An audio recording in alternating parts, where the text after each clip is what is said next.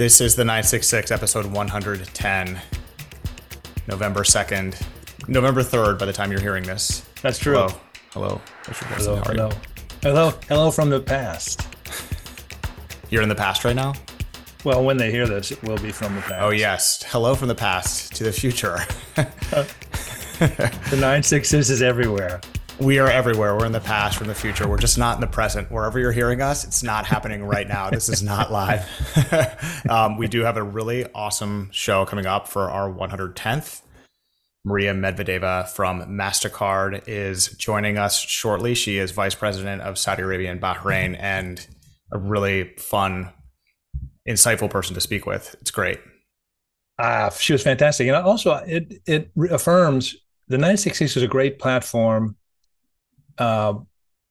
for many things, information, education, learning, entertainment, that sort of thing. But it's a great place for branding. And I say that because every, C-suite executive we've had on that talked about their corporation, you got a more full understanding, not only, how they branded themselves, but how they fit into Vision 2030. So, this is a great example of a U.S. corporate, which we love, MasterCard, which most people perceive as an old line, financial company, but that's not how they see themselves. That's not how they position themselves. That's not the direction they want to head. And Maria just crushes it in terms of talking about, the new MasterCard in Saudi Arabia. So it was a lot of fun.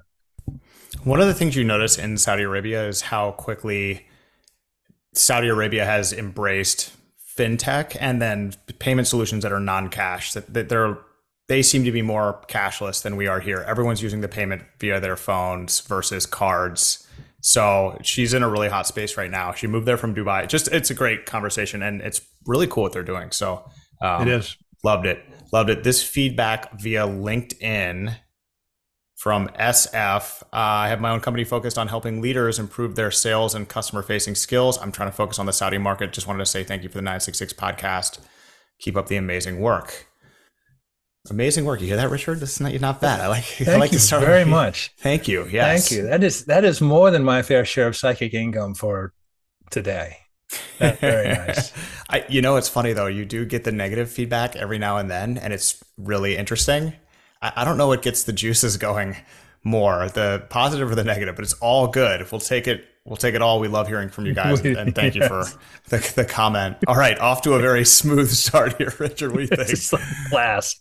Yes, awesome. Let's get to your one big thing. So, Lucian, did you know that in Saudi Arabia and significant other parts of the Muslim world, including parts of East Asia and Eastern Europe that were under the Ottoman Empire, used what is called or was called a sunset timing system?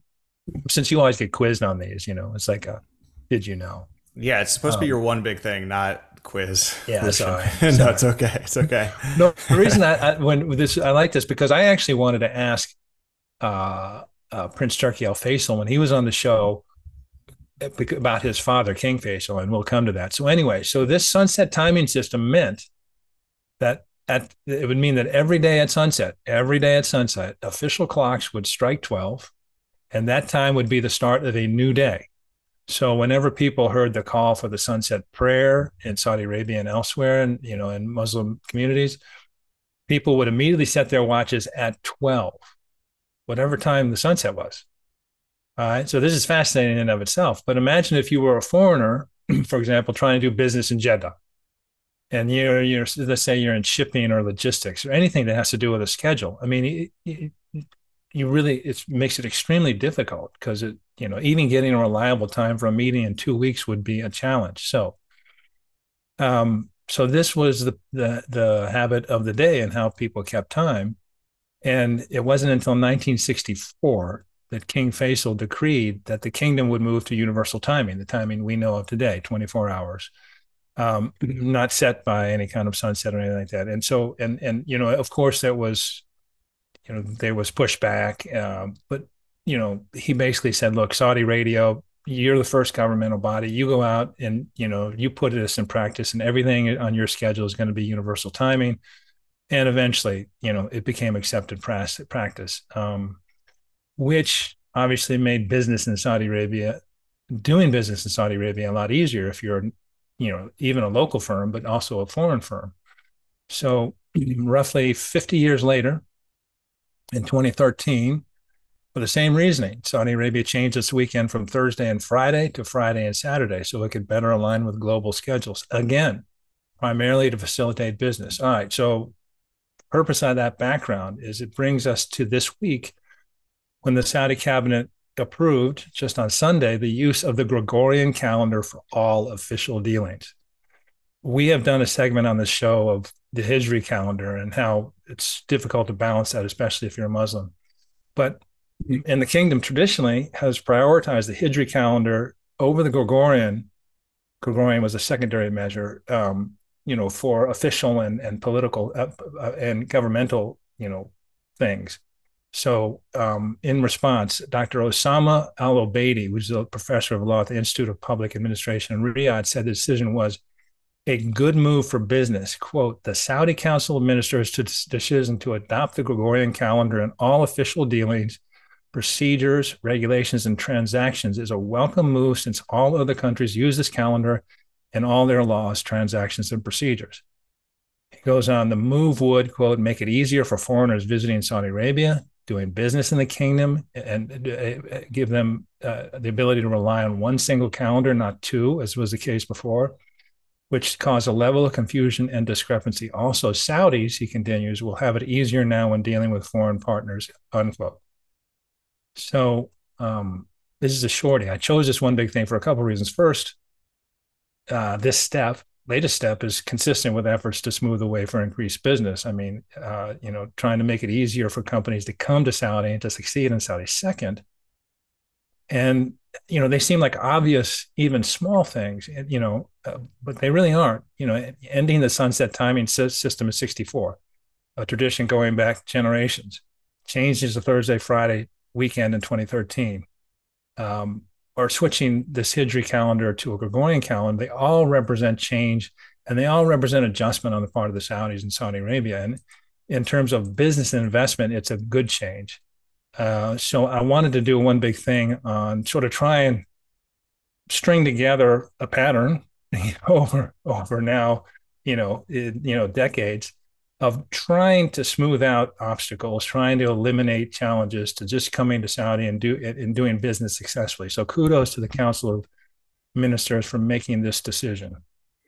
Trying to do that and trying to do it in a patient, strategic way and not just all at once. It's that, throwing things into confusion, doing it with a good tempo so that things can adjust accordingly. I didn't hear you say it, and I just may have missed it. But this is everything except Islamic Sharia laws, right? Okay, yeah. Right. Just wanted to make sure. Yeah, so court rulings that are done with Islamic Sharia will be done in the Hijri still. But right. Yeah, I mean, Richard, that is a good one. And every quote in this Arab News article about this change is from somebody in, financial sector, banking sector saying this is a good move. we like this. It'll make it easier for us to do business with foreign partners and vice versa. So I don't have a big response. I just think that's really good. Yeah, you make a good point too. Everything they're trying to do, they're trying to make sure it doesn't destabilize, make sure it's authentic and organic. The change to the changed weekend that came in 2013 was debated for a long time. And the Bahrain and the UAE had all done it. Saudi Arabia, sort of typically was a little more cautious, a little more, moved a little more. Just a little more cautiously, and it came, but things move a lot faster now. But yes, they try and do all this without too much disruption, with trying to telegraph a little bit what they're doing. But it sure it's going to be helpful. It's going to be helpful. Can you imagine trying to do business and by the sunset timing system? I mean, and of course it'd be like if you're communicating with, let's say you have a logistics partner in the port of Jeddah. It's by mail or telegraph or whatever. So there's a delay. There's a float time. So if you're going to be, I'm going to be on the Red Sea in Jeddah in 3 weeks. Let's meet at such a, how do you, what? There's no common time. How do you coordinate that at all? Yeah. I mean, so efficiency is shot. Yeah, my preference is just for us to choose one for all humans, and we all just use the same one, whatever it is. Even if it's the day beginning in the sunset thing, that's fine. But we have to be on the same page. So you're good with the metric system? I am good with the metric system. I think Yeah. it stinks that the United States is just purposefully stubborn about this and will not change. And I don't understand that. I don't understand daylight savings time either. But if we're all doing it, we're doing it. We're in it together. Yeah, we're gonna get. Well, actually, we fall back this weekend, so at least we get the upside of daylight savings time, which is kind of weird in and of itself. Yeah. So it gets darker all of a sudden, right? That's the fallback. Yeah. Well, and by that time, early November, it's already dark in the morning. I wake up at 7. You probably wake up earlier with the kids. So and it's dark. So, so now it just means it's going to be dark longer. Yeah, it's really strange. And Saudi Arabia isn't, to be clear, fully on the weekend schedule of the West. They still have Friday, Saturday as their weekend days. There Right. is talk of making it Saturday and Sunday to align. Maybe that's next, maybe not, who knows? But if they were to do that in a year or a few months or a few years, then it would follow the pattern that we were just talking about, where you're doing things patiently so that you roll them out well. And these changes don't happen all at once. So yeah, very cool. So this is definitely one of those stories that is enormously impactful for business business relations and investment that just probably didn't make the top level front page, but it is huge. Yeah. Yep. Richard, my one big thing this week, we've got some news and updates on the plans for a new resort at Neom that looks pretty excellent. Leyja, which was announced on October 15th, 2023, joins Trojena, of course, and Sindola as resort vacation-focused destinations at Neom. And so now we have Leyja. So you sort of have the the ski, which is going to be Trojena, and then you have the surf, yachting, golf, beach, which is Sindola. And now we have Leyja, which appears to be sort of mountain adventure focused.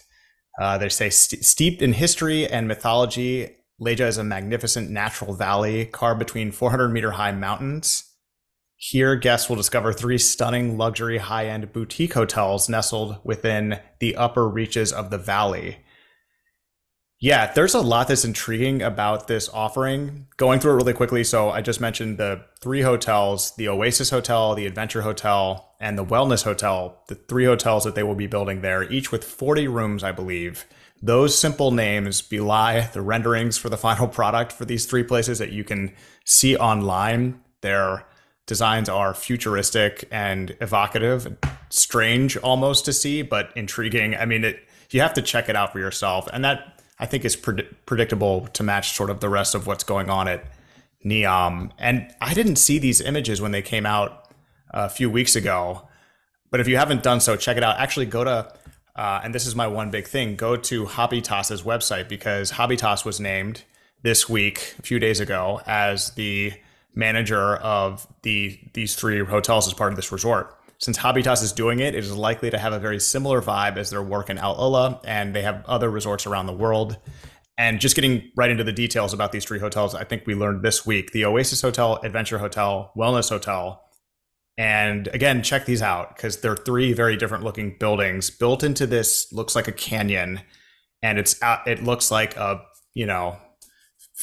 like a futuristic, I don't know how to describe it. You just have to see it. The Oasis Hotel is looks sort of like a mask, like a big mask. Good luck with this. You know what? I'm not going to describe it. Just they all look amazing. There's the Oasis, which looks sort of like it's built into the rock face. All 3, I guess, are. And now I realize I'm completely out of my depth trying to describe what they're building. But the announcement that Habitas will be running these resorts is really interesting, because I think we now know a lot about what they will be offering. The resorts will be the type of experience that Habitas can offer, but you can still go and hike around them for a half-day hike, I think is what they're doing, because the architecture should be, according to these designs, something to behold. With Habitas running this project, we learn a lot about what we can expect when these are finished. Unique, expensive, memorable experience, highly curated vibe by the company and the staff, and possibly with architecture, as I just said, that you have to see in real life. And if you've created something that people feel like they have to see in their lifetimes, you're sort of doing the right thing when it comes to developing a tourism destination and as far as future revenue goes, because those are the types of things that you ask other people, hey, have you been to Al Ula? It's unlike anything I've ever seen. You got to check it out, etc.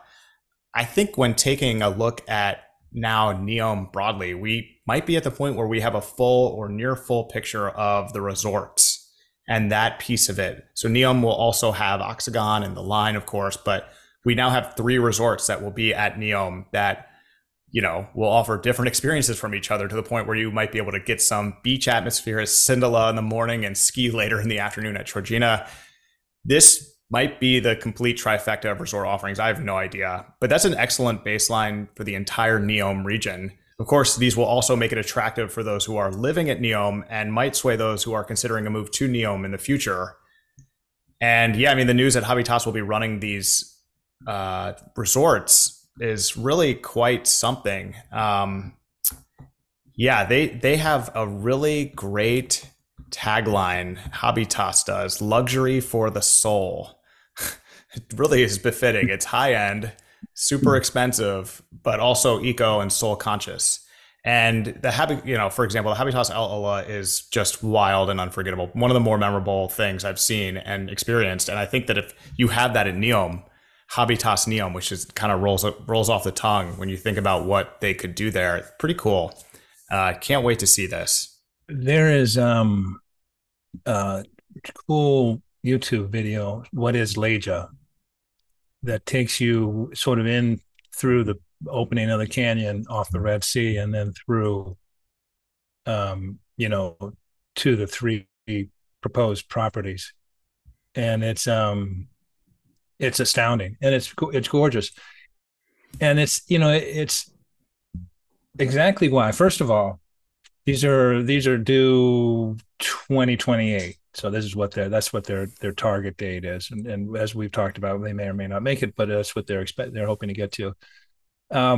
We remember our section, the segment we did on the Neom architecture, and why, if you were in the business, why it would be so exciting, so fascinating to be part of this. I mean, these things are huge swings. So these are amazing designs into rock faces, and I imagine that they're the type of thing that architecturally you probably have to use things that aren't even created yet, or you're using materials and design that is cutting edge. Just amazing stuff, and what fun to be part of it. And actually, the other thing is there's 3 of them, and they're all different. One is glassy, kind of Mariah-like, but the other is like a rock outcropping, and another is like a step built into a mountain. Again, if I were an architect, and having an opportunity to sort of let my mind and imagination fly, what an opportunity. It's really cool, and that they are different is really cool. And the one that you described as the steps, I think that's the adventure one. That looked to me like a slinky on the side of the mountain, but with a perfectly even rungs, kind of. But it did. Now that you said step, I can't unsee step. That's so cool. I'm sending you the link. Okay. To that, we can put it in the. Very cool, and so exciting. Yeah, if you're listening to this now, check out Habitas.com. Go to Habitas.com and then go to search for Saudi Arabia. Those are up there now, and all this is going to be there. I don't know if we can include the full video because Google might be like, hey, you can't use this. But you know what? This implores our massive hordes of listeners and viewers to flood Habitas's website and give them all of the visits. Yeah. And if you on YouTube, it's just What is Leyja? Leyja.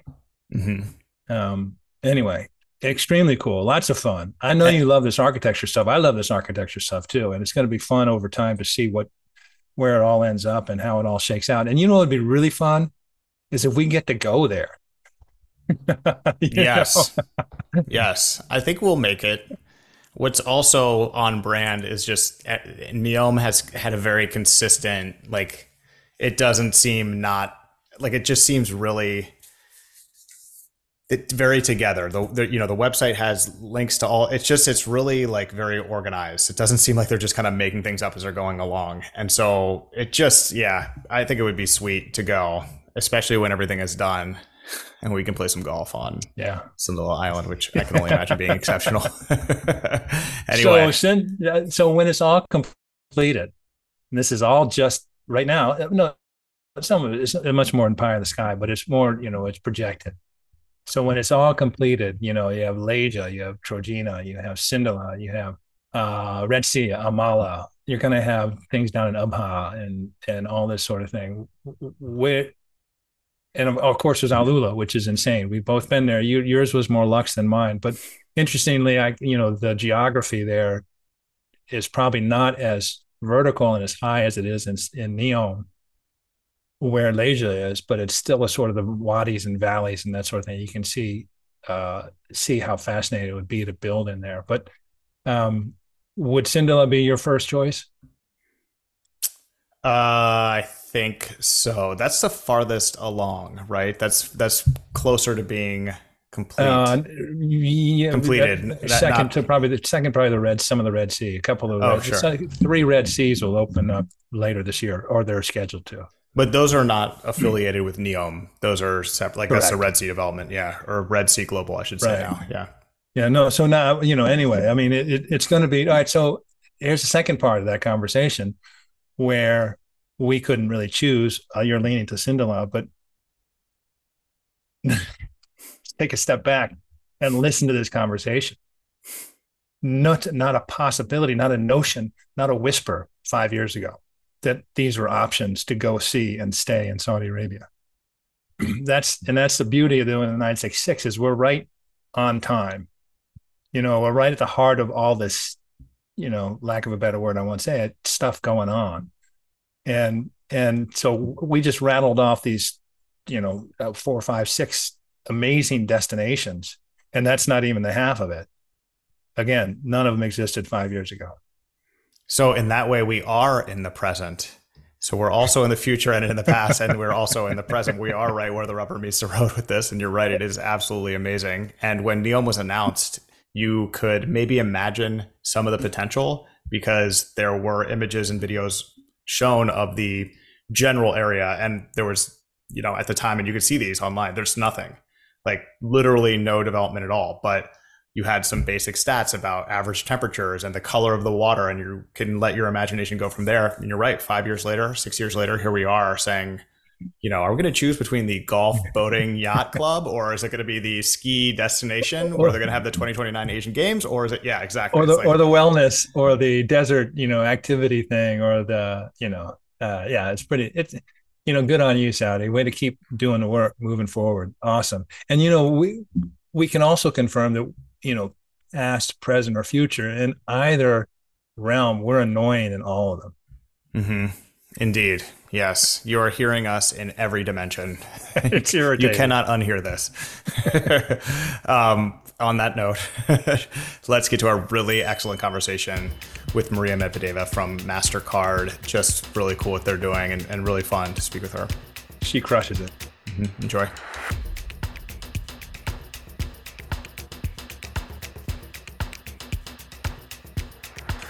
We are speaking now with Maria Medvedeva, Vice President of Saudi Arabia and Bahrain for MasterCard, responsible for executing MasterCard's growth strategy and delivering innovative payment experiences for consumers and merchants for MasterCard in line with the Kingdom's Vision 2030. Maria, hello. Thank you for joining us on the 966. Welcome. Thank you. Thank you very much. And it's my honor to be here with you and to share my experiences of being in Saudi with your esteemed audience. Well, we're delighted you're with us, Sheikha Maria. And we got a chance to visit with you beforehand, and let's just jump right into this. You have been with MasterCard for a number of years, but you just came over to Saudi 3 years ago. Can you tell us a little bit about all that? And I know, because I know all that is a lot of things. I know you've been very active, and it's an exciting time to be in Saudi Arabia. It is exciting time. It is exciting time. Beyond that, I represent Saudi with pride, because for the past 3 years, the evolution of Saudi, as from a cultural standpoint, from the business standpoint, from the payments and immersive payment experiences, it has been just enormous. We've seen digitization rates going and soaring from being, let's say, in 12s and 15% in 2019 to almost reaching 62% current year. And beyond that, expectation is to reach 70 by 2030. We will be in 70 in the next 2 years. So our goals and the change of the goals of the country have evolved even further. Now we have Vision 2040, 2050, from every standpoint.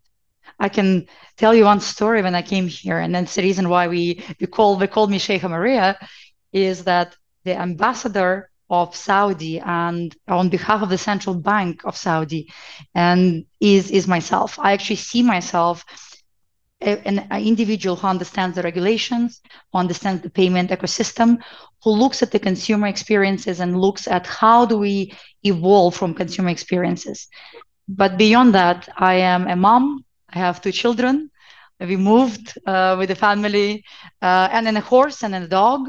We moved from Dubai locally here. We now been 3 years living in Saudi Arabia. My kids go to school. We look at local cultures, at traditions. We visit museums. I think every visitor which has come to Saudi from my corporate office has been with me to either history museum or the cultural museum. And I do it on purpose. I want them to understand the change, the evolution first, and what is required locally. I don't believe in application of global principles across all. I believe that the Saudi is very unique in its ability to progress and to evolve faster than other countries. It is seen from the recent IMF reports. It's seen from non-oil economy growth rates of being one of the top countries in G20 in terms of the growth. So the approach we have to take here as a company is also very different. We have to be more agile. We have to be more creative. We have to look at all the new experiences that could potentially elevate Saudi even further. Let me maybe talk about moving to Saudi first, Richard, right? Because I think I'd love to hear that. We've talked about that, and a lot of people, I get a lot of questions on my LinkedIn asking, how did you decide to move? In 2020, it was pandemic. It wasn't really, the vision was there. The vision realization offices were working, but implementation was still slow. In the first year I moved to Saudi, I remember there was an announcement that they opened 256 movie theaters. So you can imagine, like within a year, the situation has changed. Women were allowed to drive. We have movie theaters opening. We had cultural concerts, the history museums. We have a very strong horse riding team. I'm a horse rider. We have quite strong football teams, which have been elevated by the recent players that have come in.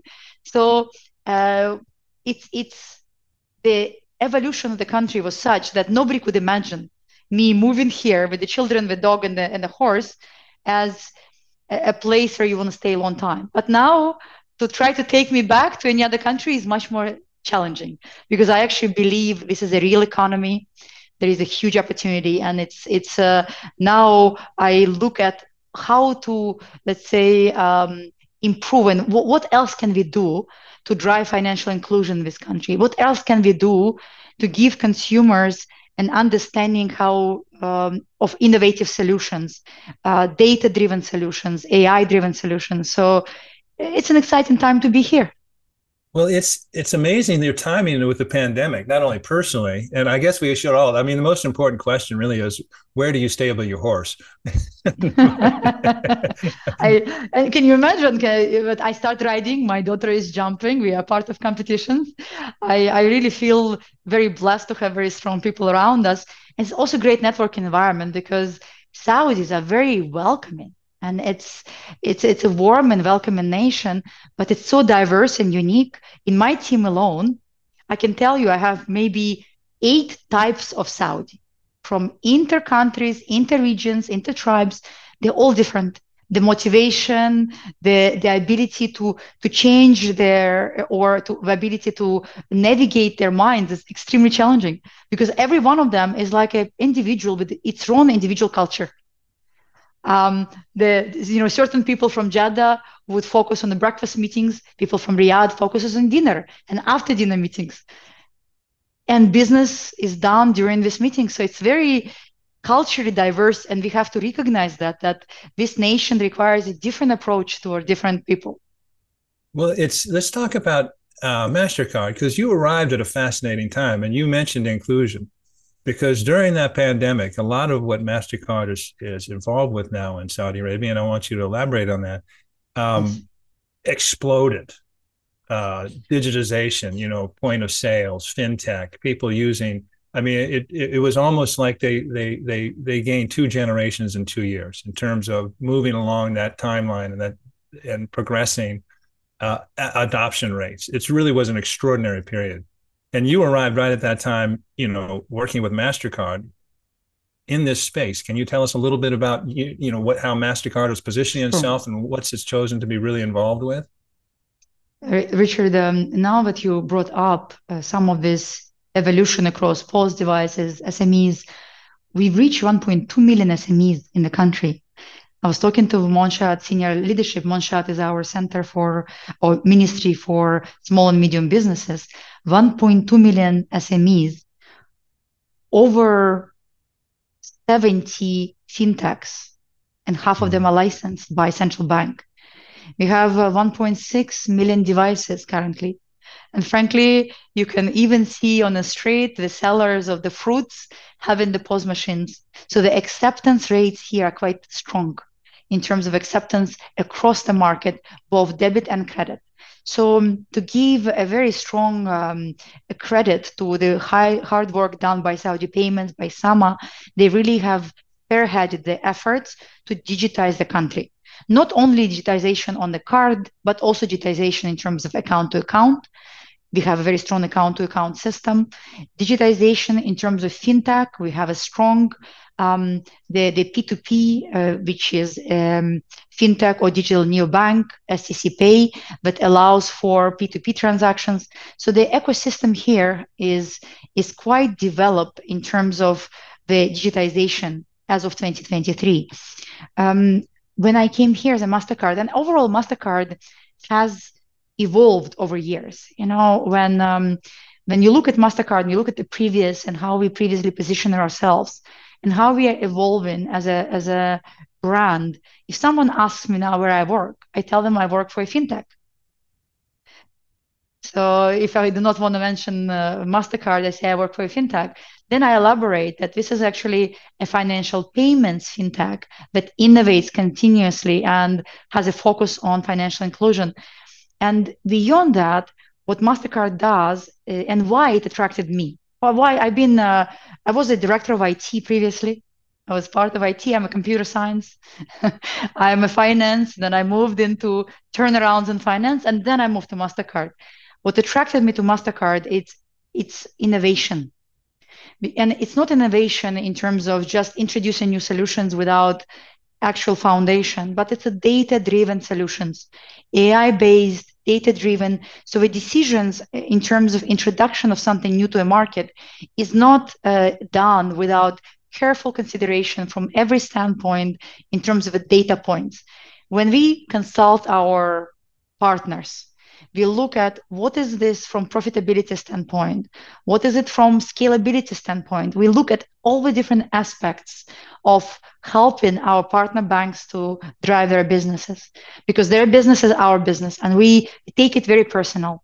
To give you an understanding further, we looked in the past 3 years, we've done massive expansion in Saudi.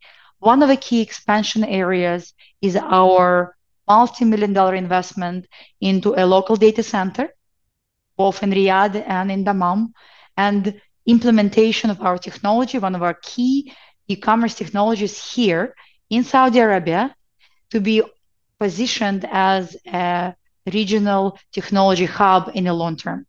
So the Saudi Arabia has become so interesting for us because now we have a hub for all key technologies here that allows for better availability, better ability to change, to be more agile, because e-commerce and the technology is changing.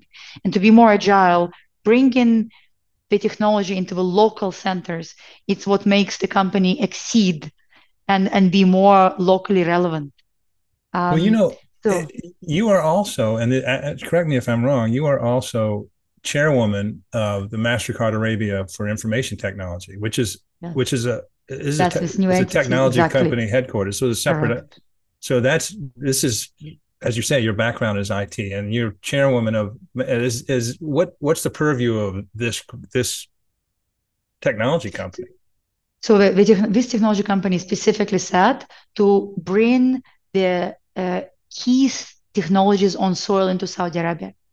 Saudi Arabia has implemented the privacy law, and we are now fulfilling our obligation toward the Saudi. But beyond that, it's not even about regulatory environment where you must come on soil to operate some of your technologies. It's more about our commitment to the country and commitment to grow the business in this country. Because by bringing this technology on soil into Saudi, again, we allow for better resilience, better availability, because there is no dependency on the routes to other countries, and of course on more agility in terms of changes. When they want to implement a new change, traditionally you need to go to a corporate and then get this information. Now locally managed assets have a better agility embedded into that. So it's an exciting let's say partnership. We're working with local partners. We are committed to the country. We believe that this is just foundation. We may add all new technologies as the time progresses. So it's going to be just the foundation. But it's important to establish foundation. It has taken us over a year and a half to come into this stage. And by next year, we will be officially announcing this opening of the center together with SAMA, together with the appropriate ministries, to really showcase our commitment to the country. You referenced your commitment, MasterCard's commitment to the country. Can you talk a little bit? We were discussing it before we started recording. Talk a little bit about the makeup of your office and the growth of the MasterCard sort of workforce there in Saudi since you arrived. Richard, it's my favorite topic, because whenever I tell anyone, and even our CEO, when he went into management committee and board levels, and he asked, what do you think is percentage of female penetration in Saudi? Team diversity. So, Lucian, let's ask you, what do you think in Saudi is percentage of female in our local office in MasterCard? If I had to guess, I would say maybe 30%. Richard, let's ask you as well. So, what do you think is? But that's a great guess, because overall in the economy, it's now about 35-36% in the general number. In the general number. Yes. So I mean, that's a good guess. Are you seconding my guess, Richard? You can pile on now. Well, I think it's a guess. It's a guess founded in very good data. Yeah. So it's a legitimate guess. So yes. Guess. So yes. So we are at about 45% currently.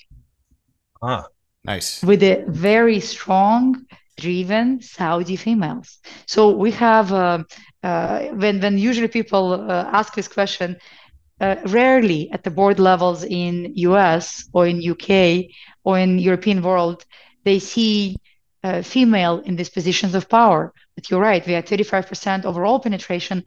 Beyond that, our team seniority has extremely senior female leaders in MasterCard. It is not the same in the payments industry. It's not. I can tell you that there are areas of improvement, and we are working with GCC board organization, and we are working with the capital market authorities to look into not setting the quotes for female at board levels, but looking at how can we introduce a database of smart, educated, certified female to be available for the board and for the C-level positions. So even those type of steps are being taken, Lucian. So thank you for your guess. It was a very good guess. Normally people say 10%, so you're way above average. People tell me 10%. I'm just glad I was below the real answer. Yeah, it was a good effort.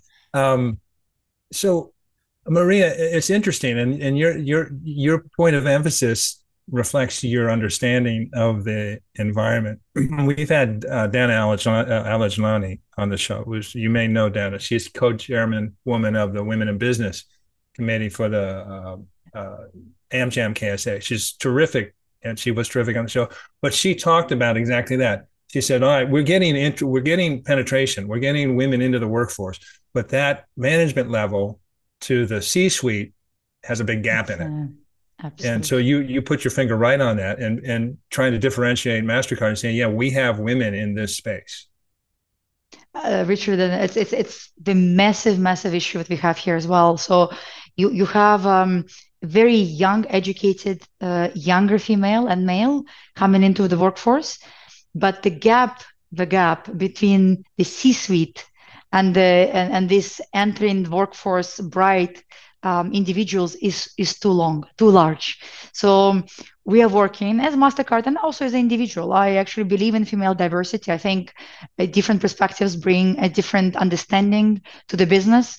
We see, let's say, the ownership level, and we see business as our babies in some ways. I mean, all females see business and their babies, so we try to give the best to a child to grow, to raise the child. So when the client comes, I don't see them as a client. I see them as a child that require nurturing, let's say financial support, then some type of innovation to grow, guidance to grow. So we as female have this ability to guide, right, to be guidance. And I'm sure that many smart men empower us to do so. So I can tell you that many of my bosses are just absolutely brilliant to empower us to do it. But at the end of the day, I think, you see, female leadership requires a lot of investment by a country in terms of training, certification. As I mentioned before, we have a couple of organizations here which is specifically focused on it. One of them is called GCC Board. It's the organization which is GCC based out of UAE and Saudi, driving specifically board memberships. I'm a member of the GCC Board organization, and as a part of that membership, we developing strategies how to create more certified female for the Saudi market, and how to provide those databases of certified female to the banks, to the other institutions, to increase their diversity on the board levels. Now, is this separate from, you're also part of a top 30 women network in MENA? That's right. That's correct. It's different. It's a different organizations with exactly the same goal. Yes, it's quite different. So GCC Board drives the certified board members. The top 30 female also looks at senior C-suite membership, but as a part of top 30 organization, what we do, we highlight the magnitudes of the problem.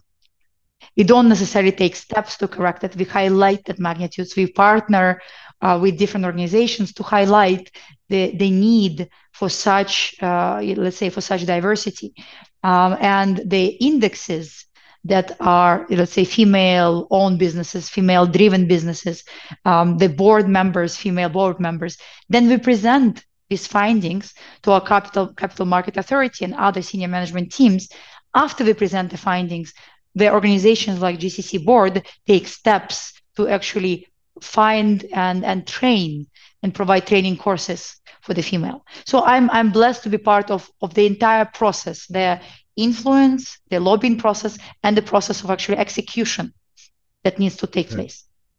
I'm loving this. But now we're going to do a rapid fire section here. You said you just came from a presentation, and you, by the way, you've been a speaker panelist for Seamless, AI Summit, Leap. I mean, so you're involved in all these major summits that are ongoing in Saudi Arabia. So kudos to you. But I sort of want to make sure we touch base on, because I love this in terms of your personal perspective on the value of your position and what you're trying to do in Saudi Arabia and why it matters in Saudi Arabia. This is gold. But let's talk about rapid fire. Let's talk about MasterCard, and let's talk about SMEs, and let's talk about e-gaming, and let's talk about fintech. All right, let's start with the e-gaming. All right, let's start with e-gaming. Let's start with, but how MasterCard is in the market. Absolutely. It's my favorite topic. You've heard the recent interview of our prince, during which he Yes. said that most of the time he spends free time in gaming. I have my son who is into this. So one of the key points why I wanted this agreement with the Esports Federation, which was a massive agreement, it gave us exclusive rights to Gamers 8 participation and many key events with the Esports Federation. And thanks to Esports Federation, they are truly created a new segment of business, esport business, right? We don't have esport federation across the world. We have sports federations. This new segment, which has, let's say, I think it was at the time we were working with them, had 28 million users, but now it's reaching to to way beyond 100 million. It's a very interesting segment, because when you look at this, when MasterCard start looking at the segment, seeing what's the average spend? The average spend of a segment is, let's say, $350 per month. What is the percentage of female versus male gamers? 47% of female gamers. Is that right? It's usually 1.4 billion impressions during any single Gamers 8 match. So if you can imagine the magnitude of that position that you have, the e-gaming of sport here, MasterCard wanted to let's say evolve itself to look at the passion points of our consumers. We have identified where gaming, football, tennis were all passion points. And to drive, and the economy has changed. The economy before was really consumer oriented in terms of retail. People went and bought things, okay, without really looking at experience or what they were getting. They just were buying things. But currently consumers, as they post-COVID, specifically post-COVID, are now looking at enhanced experiences in their passion categories. So we call it an experience economy. So in our MasterCard Economic Institute, and we give our economic analysis and forecasts on a quarterly basis to Saudi customers, we call it that evolution to experience economy. And beyond that, as MasterCard, we believe in an immersive economy. So that means that even beyond just normal experience, now you have to look into metaverse, into meta-related aspects, because sooner or later, our kids and us will actually have that experience not only in a physical world, but in a digital world as well. So it's going to become phygital. Have you heard this word phygital before? I'm sure you have. And metaverse, absolutely. It's fascinating to hear the lingo, and I say it's not a lingo, but every entity has a vocabulary. But passion points and experience economy, and it is interesting how MasterCard is positioning itself in this regard. Absolutely. I think that this is where exactly what we are looking at. Even our brand. If you imagine us 15 years back, the brand was a standalone brand with no special features, no special feelings. Then our Raj, our CMO, and I was very blessed to host him twice in Saudi, has actually looked into evolution of the brand to look at all of the points of customer interaction, the smell, the face, the feeling, the smells, the hearing. So now we have a MasterCard song, and every culture has their own songs. We have actually Arabic song with Arabic undertones. We have a song which is MasterCard for Indian undertones. It's an amazing experience to hear an acceptance sound. We call it acceptance sound of MasterCard, and you pay in different countries because you have these different undertones. Have you noticed it, Lucian? Have you ever paid and you've heard this sound?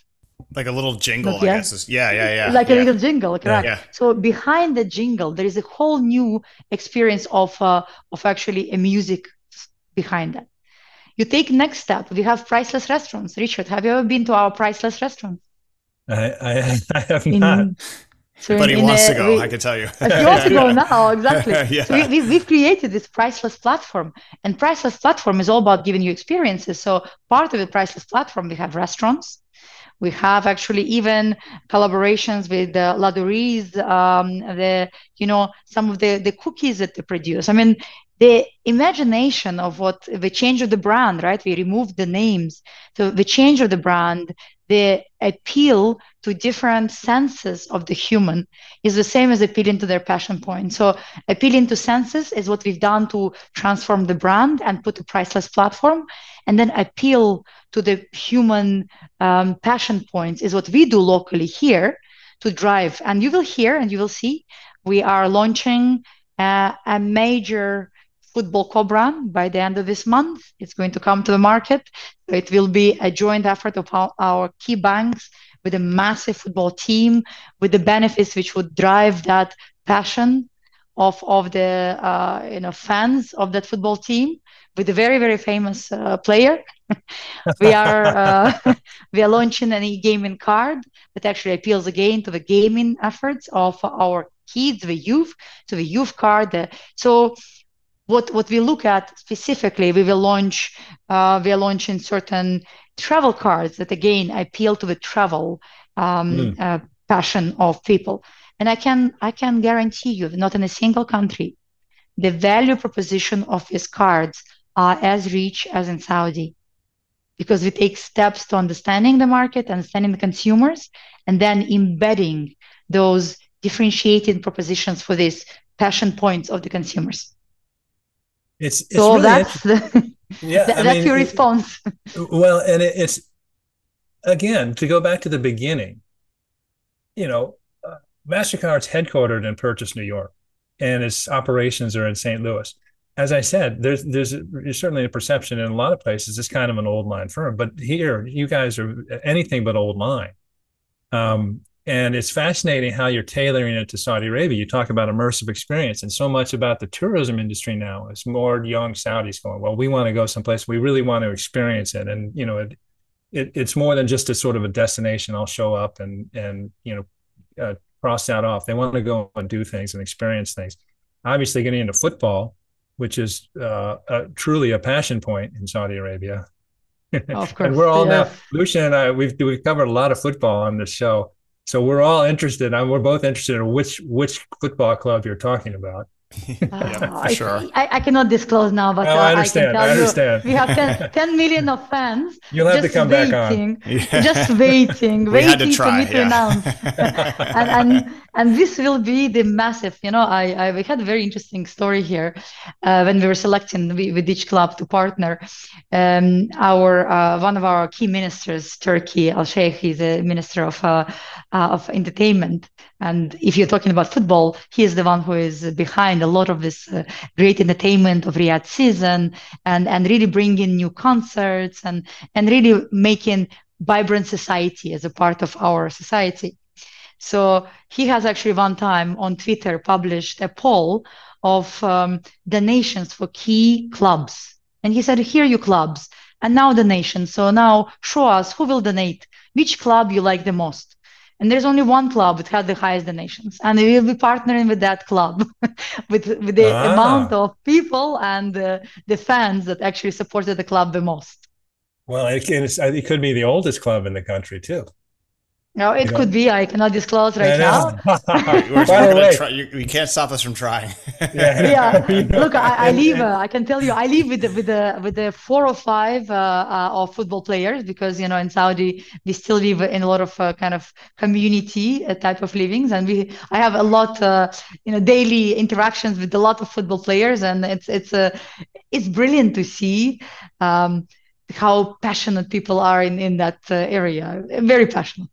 It is. By the way, I think Turkey Al Sheikh is not really Minister of Entertainment. He's sort of Minister of everywhere, because it seems like he is everywhere. He does seem to be everywhere. And you've seen the recent Riyadh season announcements, and one of our key largest stakeholders, Saudi National Bank, it's our biggest partner in the region. It's actually investing heavily in Riyadh season. So we will be also introducing some new, let's say, UEFA based, and this I can share because already we have launched it, but we will be introducing the first in Saudi UEFA card. So really? With that card, the citizens or our lovers of football can get experiences, priceless experiences, meeting our ambassadors MasterCard ambassadors, getting jerseys, going on the fields. So as a part of that card, which will be, let's say, promoting during Riyadh season, we will also give ability to drive more passion. I mean, because that's what I said, Richard. It's all about understanding the people and then touching upon passion points. When I came here first, that's exactly the first thing I published on LinkedIn. I said, I will appeal to everyone for their passion points. That's my goal in life as a MasterCard, to understand you and to give you what you need.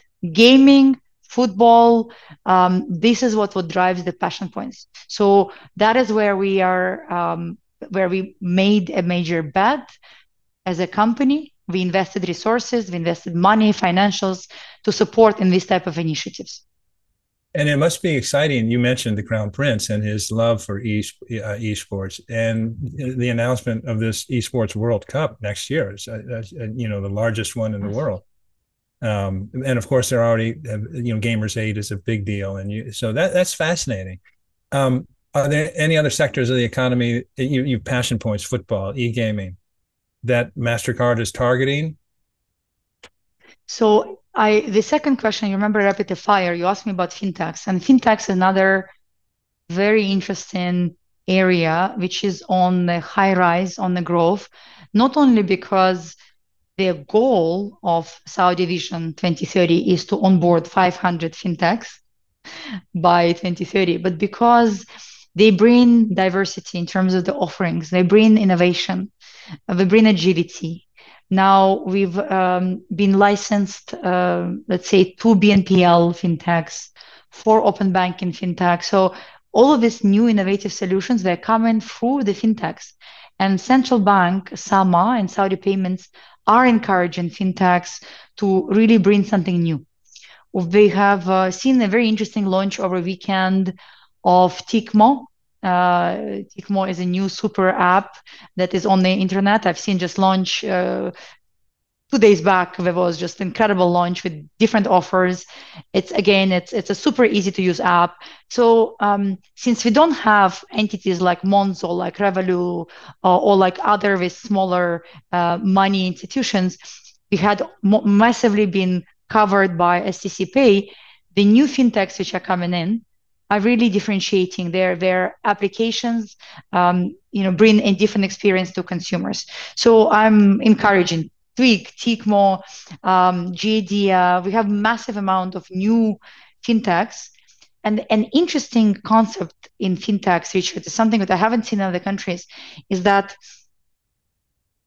along with the consumer-based fintechs, we have also a series of fintechs which specialize in SME, value-added services, and in a corporate value-added services. So some fintechs are focused on being a right hand or co-pilots of CFOs. So it's not only consumer experience that gets improved, but moving now from, let's say, from consumer to SMEs, we have 1.2 million SMEs. Our corporate flows, or let's say B2B flows in this market, is reaching $300 billion. And even if you decide to digitize a small percentage of those flows, you will have a very strong business case to be present in this market. Okay? Well, and I think, sorry, go ahead. I think for fintechs, but adding value both on consumer and on the commercial, it's really now diversifying this experience. And you do have a lot of partnerships. You mentioned GDIA and Saudi National Bank. Simplified finance, yes. Fintech Saudi, yeah. Yes, Fintech Saudi, I have to give them a credit. They actually have really taken a next level of introducing local regulations, local cultural norms, local rules to the fintechs who would like to come here from abroad. So we work very closely with Nizar, who is running Fintech Saudi, and he is really active in the community, spearheading the initiative to bring the foreign fintechs into Saudi market as well. So fintechs from UAE, fintechs from UK, and really helping them to play in a SAMA sandbox and really differentiate themselves. First test in a sandbox, look at your value story, if it's working, and then bring it to the market. The sandbox has seemed to be a really a good environment for incubating. Yes. And they've moved through. I don't know how many have been certified now, in the 50s now, I think. Yeah, more than that. My recent meeting with Nizar, he was giving me numbers about 100, which I was very surprised, because just 2022 report showed 29. And by 2023 October, we have 100 plus. Yeah. Let's talk a little bit about we talked about, let's return back into sort of the environment in MasterCard and Her Voice, things that you've involved with. What is the Her Voice program? It's a brilliant program set to empower first female individual entrepreneurs, and then we have taken the next step with Her Voice to elevate to the platform to be the voice for all the SME, female-owned SME businesses. So it started with us just running a podcast, with us starting the podcast series for some influential local female, including princesses, that actually overcame the cultural norms, overcame the family norms, build up their own companies, and really became successful in variety of different business segments. So it is not payments related.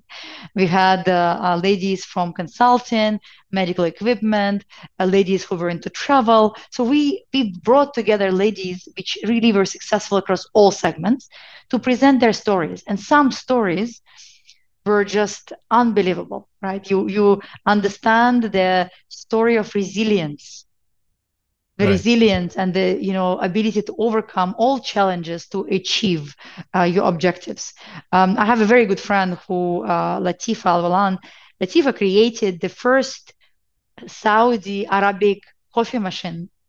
She was inventor on it, and she is running or leading Endeavor right now. But even hearing the stories of her, how she elevated herself from creating the first Saudi coffee machine, selling this, trying to get a loan, going through difficulties of taking a loan from the family, friends, or from the bank, and then making it in this world and being one of the top influential female of the Saudi really changes your mindset. And this year, we took this platform and created a more elevated experience of female who own massive companies. And they said, let's look at this not just simply as an individual female contributors, but female-owned businesses, and how can we help those female-owned businesses to grow? One of the key areas for MasterCard is not only helping SMEs, but actually having a direct implication on economy through the improving lives of female. So this platform allows us to elevate Saudi female across the market.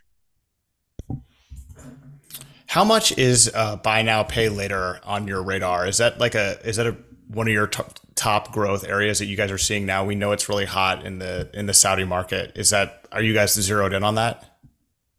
Lucien, it's a great question, because you have two sides to every story. You have one side that absolutely dismiss BNPL as any revenue generating or any value added aspect, and then you have another side which looks at it as a more of an asset building or let's say more of a auxiliary tool to build certain strategies with your portfolio of products within the banking sector. So it's two separate organizations. I mean, it's two separate line of thoughts. I see it as both. I see the fact that while potentially it has an implication on the NPLs and on the profitability, it also brings a different consumer experience and increases the stickiness from consumer standpoint. We as MasterCard has set up a new platform, which is currently we are implementing in Saudi. It's one of our first platforms, which actually allows for profitability and at the same time for consumer experience. I think that's the right approach to proceed. I cannot give more details about the platform, but in principle, I believe it combines both views. In Saudi, though, so for you to also be aware, only 2 fintechs are allowed to operate BNPL as a functionality.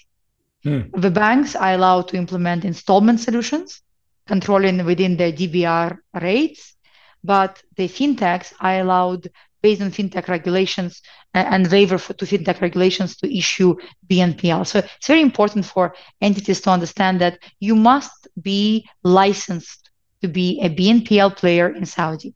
There are, I believe, 4 or 5 now, but you cannot just introduce BNPL without a license in place. Yeah. Yeah, I just want to give a shout out right now to Sci-Fi app. Ahmed Al-Hakbani is the CEO. His Excellency Ahmed, who's head of customs for a while for Saudi Arabia. They have an amazing partnership with you guys at MasterCard. And I talked with him recently, and he was like, they are the best partner in Saudi. You can't imagine how lucky we feel for that. So just a quick shout out on that. Thanks, listen. And on that, remember the entity I was talking about when I said that co-pilot to CFOs? So that is his app. Oh, you were talking about Sci-Fi. Okay, cool. I was like, I was talking about, this is his app, because I've seen a lot of different apps, and I've seen apps from different regions. And I'm very blessed with my current boss, Adam Jones, who comes from commercial experience and who've seen a lot of fintech innovation and shared with me fintech innovations in across the globe, because he used to run commercial and SME globally. And currently he also relocated to Saudi. And sometimes when we unpack all of these different use cases and we share these use cases, some of the entities like Sci-Fi truly differentiate itself in the market, really truly offer global differentiation. Not even, so they took the best practices, they took global best practices and they just enhance on it. And that's the most amazing thing Saudis can do.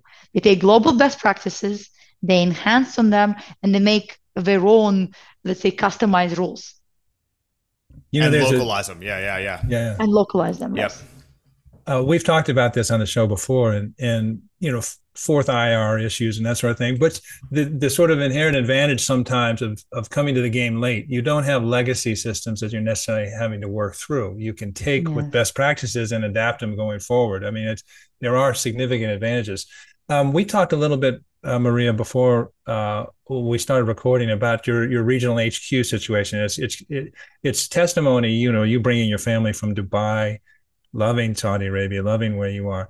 Where's MasterCard in the regional HQ process? Richard, it's a very good question. We are working very closely with MISA to understand the regulatory aspects, because as you know, the regulation has been out, and we're working with the Chamber of Commerce to go in depth into this regulation. Because as Saudi is now said, we are the headquarters for 6 countries. Mm-hmm. That's why our senior management, the executive senior management, myself as a country manager, as a chairwoman, our regional manager sits here in Saudi, our solutions and architecture manager sits here. So our technology managers, everyone who is the top leadership positions, they sit here in Saudi Arabia. So we have already relocated everyone, and we build up the office to almost reaching 100 people. So we consider ourselves to be in some way headquarters, but there are some very specific requirements from a regulator that we need to understand further, to understand the taxation, to understand the implication of headcounts and the resource hiring. And of course, we are fully committed. So we are looking at this more deeply to understand how fast we can reach to the regulatory requirements. And where are you guys? Like, where's your HQ there? Are you guys in the financial district in Riyadh? We are not. We are in Hamad Tower. We are in Hamad Tower next to Faisaliya. Not yet in financial HQ in KAFT, but KAFT is an interesting project, and they have been growing tremendously under the leadership of Gautam Sashetal. So I don't know if you know the story, but Gautam comes from DMCC in Dubai, and he took this variety of experiences and his knowledge of DMCC to implement the best practices. And truly, he also transformed, just like we've transformed our presence in the market, the KAFT, which is King Abdullah Financial District, has also become a dining destination, a destination for the families. They're opening the park. So it's also the first place I take is History Museum. The second I take it to Kaft, to my restaurants. And since I'm a foodie, I like food. So I like a variety of very specific food. So that represents for me a great opportunity for a differentiated food offering. We did an episode with Gautam, and he's a dynamo, and we're big fans of Kaft. I mean, it's impressive. I think everyone should move there, and they've done some enormous, really, really impressive things. So that's an interesting thing. Let me ask you something a little bit about MasterCard, and I guess we don't want to take too much time. I was curious, and I just saw in the culture of MasterCard, you have something called a decency quotient. Oh yes. And I thought, what is a decency quotient in terms of a corporate culture? What is decency quotient? You see, it comes from Ajay Banga. So our decency quotient is not even a value. It's just underlying foundation is how you behave yourself with your colleagues. So we have a value system that corporate value system that has been established by the current CEO, Michael Mibach.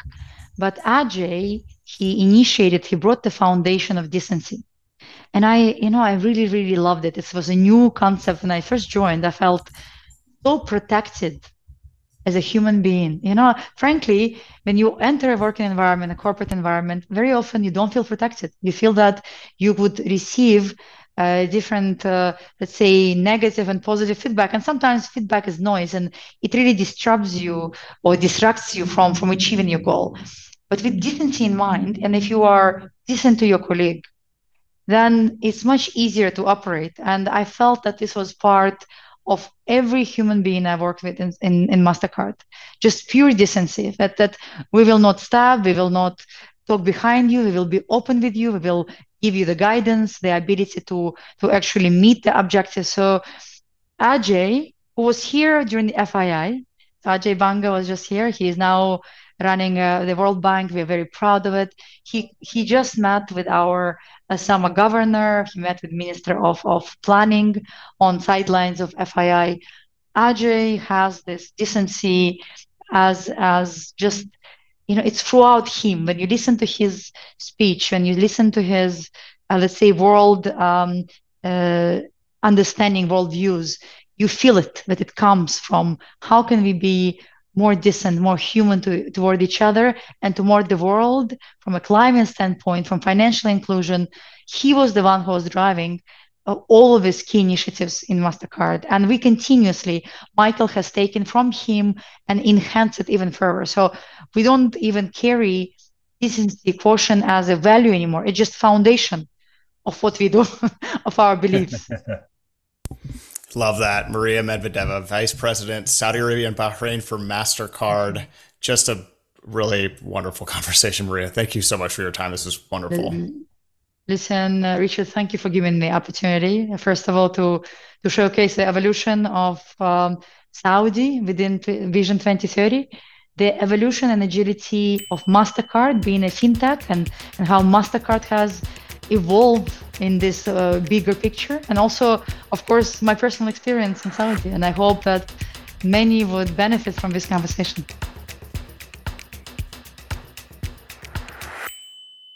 That was our really excellent, we think, conversation with Maria Medvedeva from MasterCard.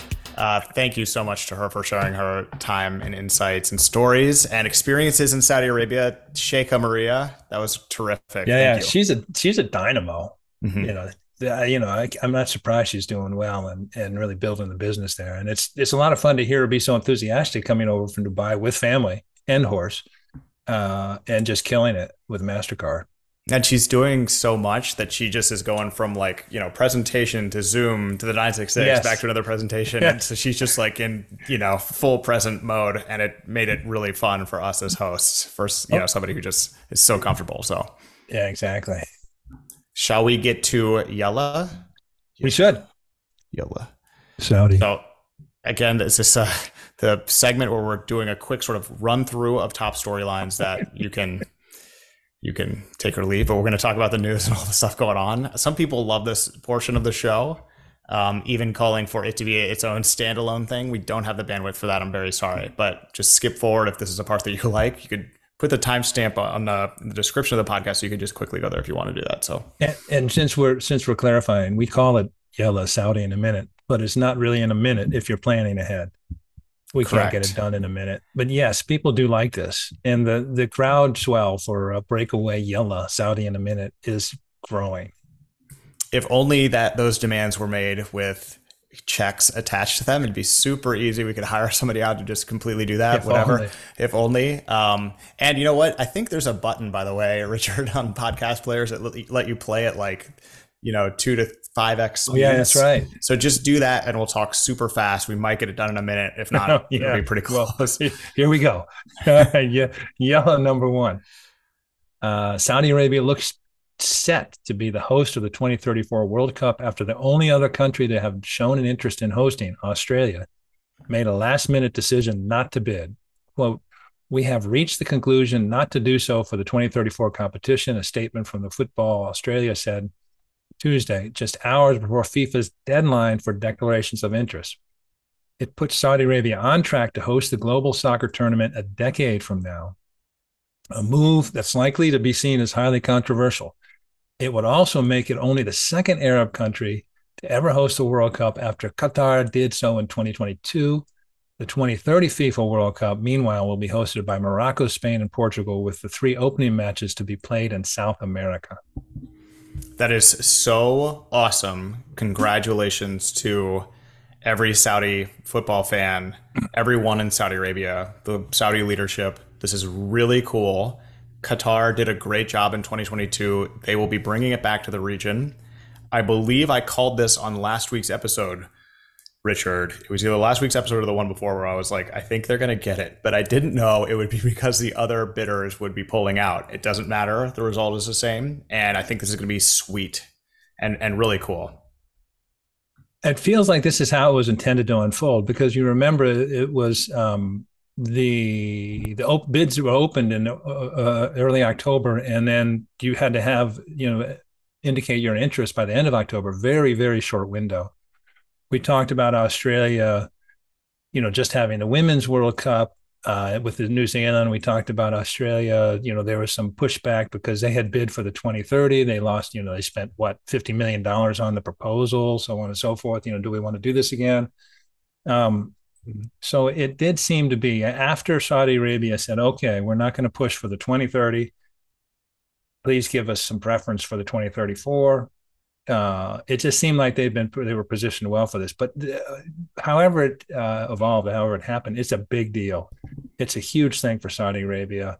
If they were then now, and I guess later this month we'll hear, to get the 2030 World Expo, it would be astounding in terms of how they've moved from, towards a global convener, really just a destination for really, global events. And, can you get more global there's nothing more global than the World Cup, but then, the Expo, World Expo is another thing. It would be amazing, but this is a big win. Saudis are so excited about this.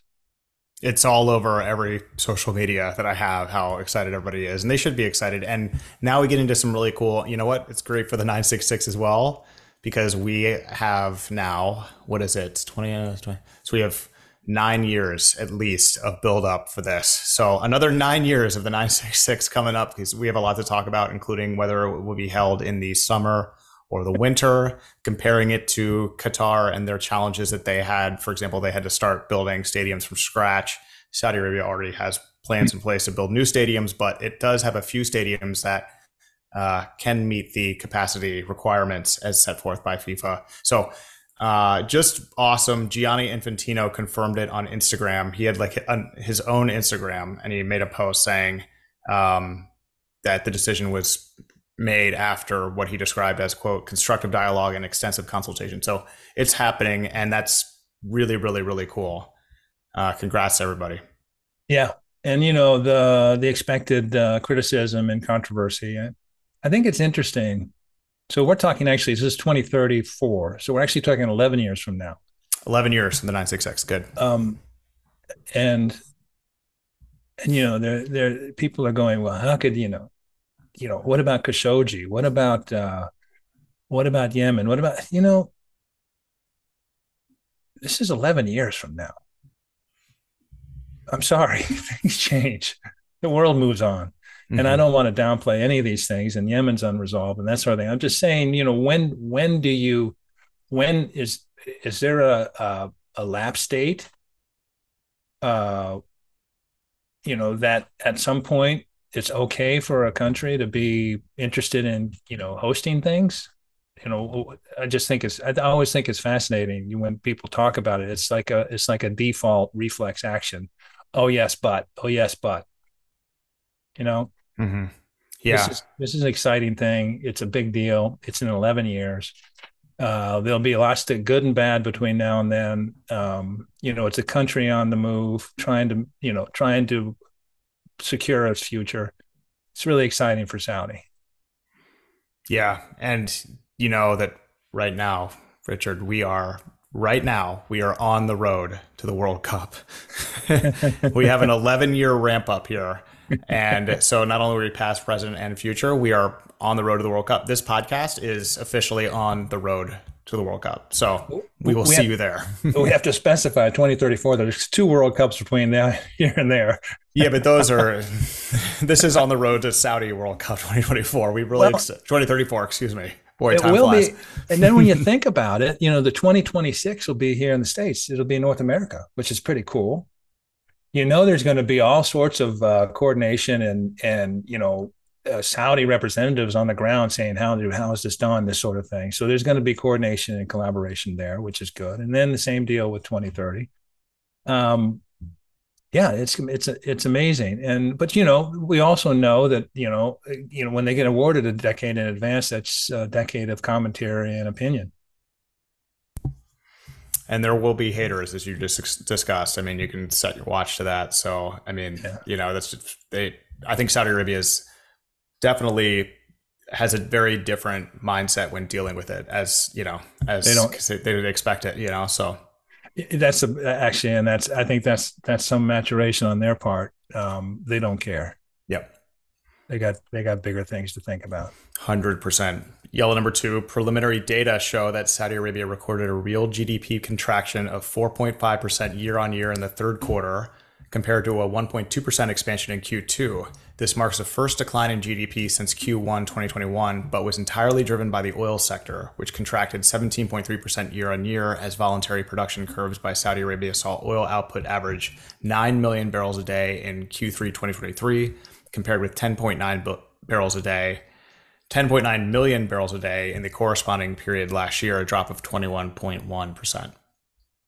Yeah, here it comes. The Minister of Finance just announced today that there's going to be a $9.5 billion shortfall for the third quarter in terms of the government budget.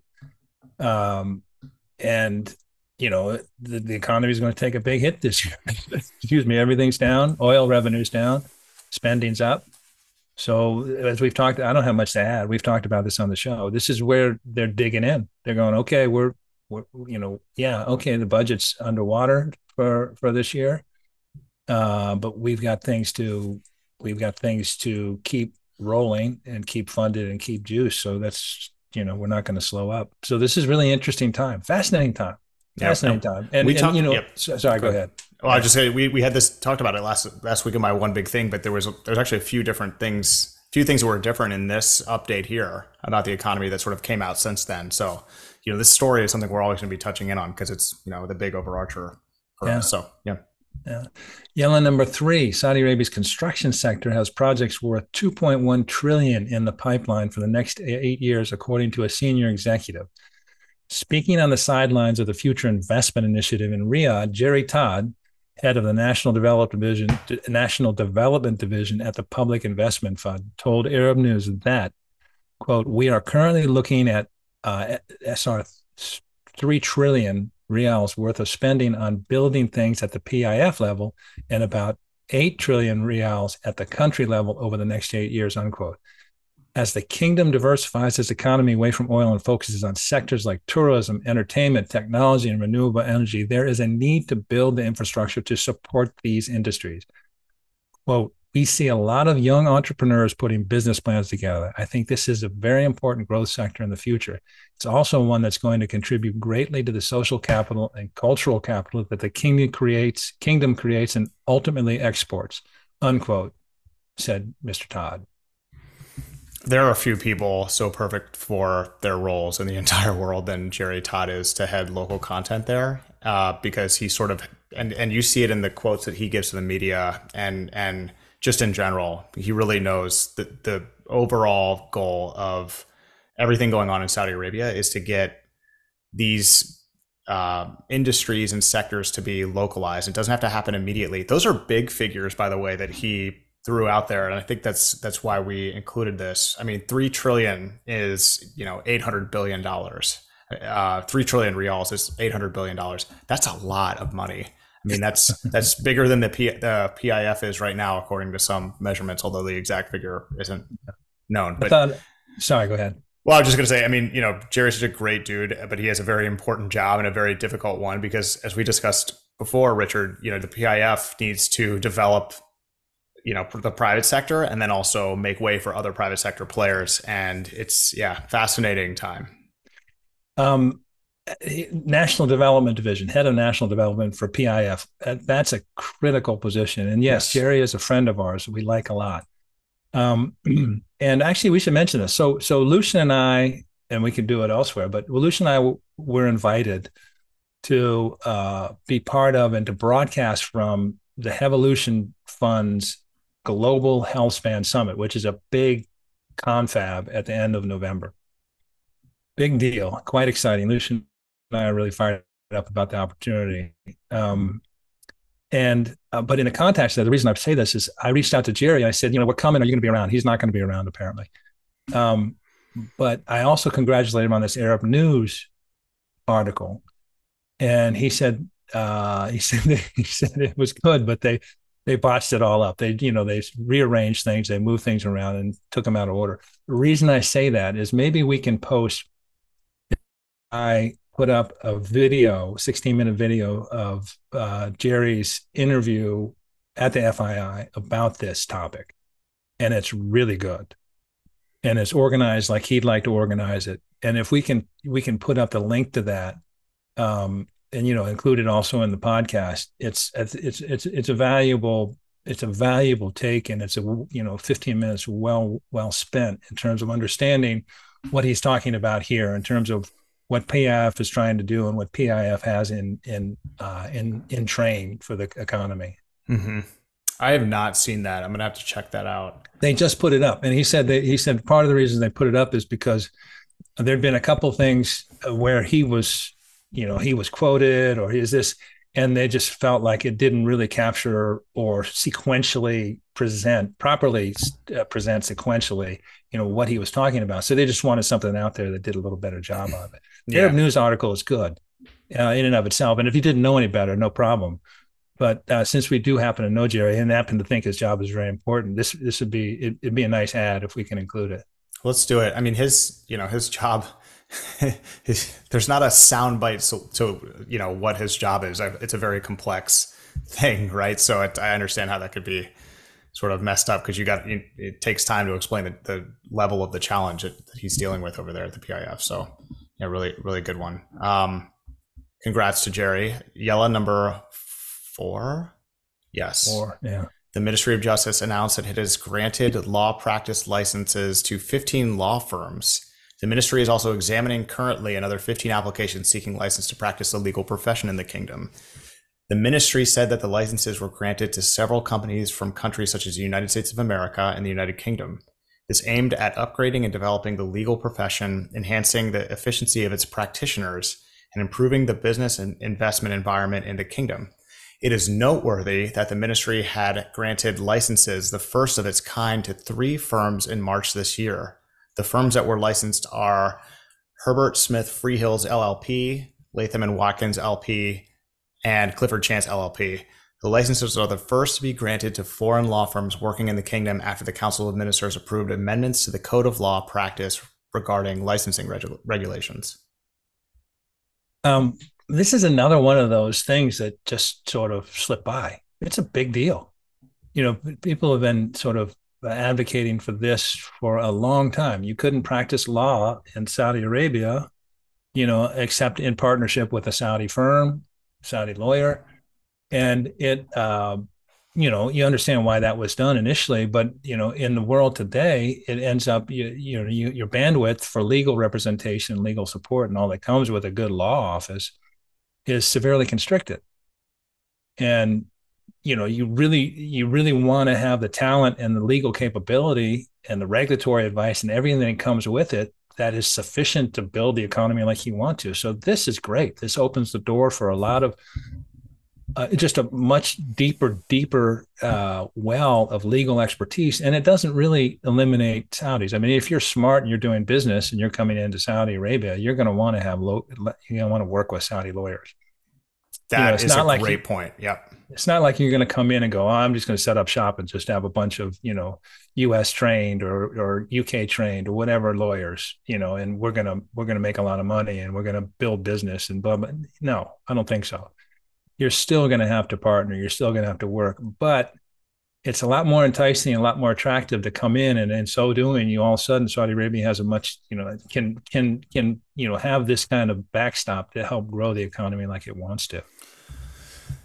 That last point was really important because I feel like part of the knock-on effect of this is the businesses that these law firms and other law firms that will be setting up eventually in the future can bring in with them to Saudi Arabia. If your lawyer is already doing business in Saudi Arabia, already has an office there, it really makes your expansion or investment there easier, just right out of the gate. And that's a smaller selection of the total number of companies in the world. But I mean, that's a pipeline of potential people that can invest in Saudi Arabia a lot easier because these firms already have a presence and, like you said, local talent, because nowhere in the world can you just set up your law firm and expect to operate in the Netherlands and have any idea how it works. You need local lawyers. And so, yeah. But you're right. This has been a long time coming. And yeah, we had Fahad Al-Maliki on the program, Richard, way back when, one of our first guests. He's a really talented lawyer, local lawyer. He's a bright guy. And actually his Suhail partners, at the time, he was with a large law firm affiliated with Eversheds. Mm-hmm. He's now got out on his own, which more and more really bright Saudis have done. And he established his own Suhail partners. It just celebrated their 2-year anniversary, are going gangbusters, because he's really good and because he's got a bunch of really good people around him. And that's a good example. Here's a Saudi law firm. So he went out and he can hire whoever he wants, but he can also work with whoever he wants. But again, the only thing that matters is if you're good. Mm-hmm. And obviously Fahad Al-Maliki is good, but the environment's changing for the better, we think. And that's a good pull on Fahad. We need to get him back on the show. Yes. I think he's a listener too, so come back, Fahad. Come back. Yeah, number 5. The United States has thanked Saudi Arabia for hosting talks between representatives of Sudan's armed forces and the Rapid Support Forces, RSF paramilitary, in a bid to facilitate peace and humanitarian relief in Sudan. This, according to the Saudi press agency. The ceasefire talks reconvened with the cooperation of the United States, Saudi Arabia, and the Intergovernmental Authority on Development on behalf of the African Union. IGAD is the acronym, aims to address several critical objectives, including facilitating the delivery of humanitarian aid, establishing ceasefires, implementing confidence-building measures, and working towards achieving a permanent cessation of hostilities in Sudan. Saudi regional diplomacy at work. Everybody's eyes are on Gaza now and the crisis there, but the situation in Sudan is still as yet unresolved. And a few months ago, that was a huge deal. And so, glad we included this just because it escaped my radar this week. And it's good to know that they're leading the diplomacy here. Absolutely. And that's the only reason we included it, was just a reminder saying, Saudi's trying to be a useful player in the region. And and in every turn seems to be trying to de-escalate conflict if it can help. And it's always nice. We're homers, we're Americans. It's always nice when they're working in coordination with the U.S. So that's the whole reason this was put in. Mm-hmm. Yella, number 6. Speaking at the Health Forum in Riyadh, Saudi Arabia's Health Minister Fahad Al-Jalajal revealed, did I say that right? Jalajal? I like it. I love it. It's just in the same. Sorry. We're going to keep it in as that. But if I said that wrong, just text me. Use the WhatsApp Saudis and text me and use the voice recording function, as y'all love to do, and let me know how I should say it. I'm not going to go back now. Revealed the kingdom's plans to introduce a state-funded insurance program by 2026 that will provide comprehensive coverage for all citizens by 2026. The national insurance program will be state-funded and won't require annual renewal, ensuring coverage for a lifetime. Al-Jalajal projected a significant increase in private health insurance in the coming years. He attributed this growth to factors such as population expansion, holders of premium residency, and a rising number of tourists visiting Saudi Arabia. He expects that the private sector's role in providing health services will increase from 20% to 50%. Again, included sort of as a process ongoing that will impact people's lives. I mean, this is a big deal.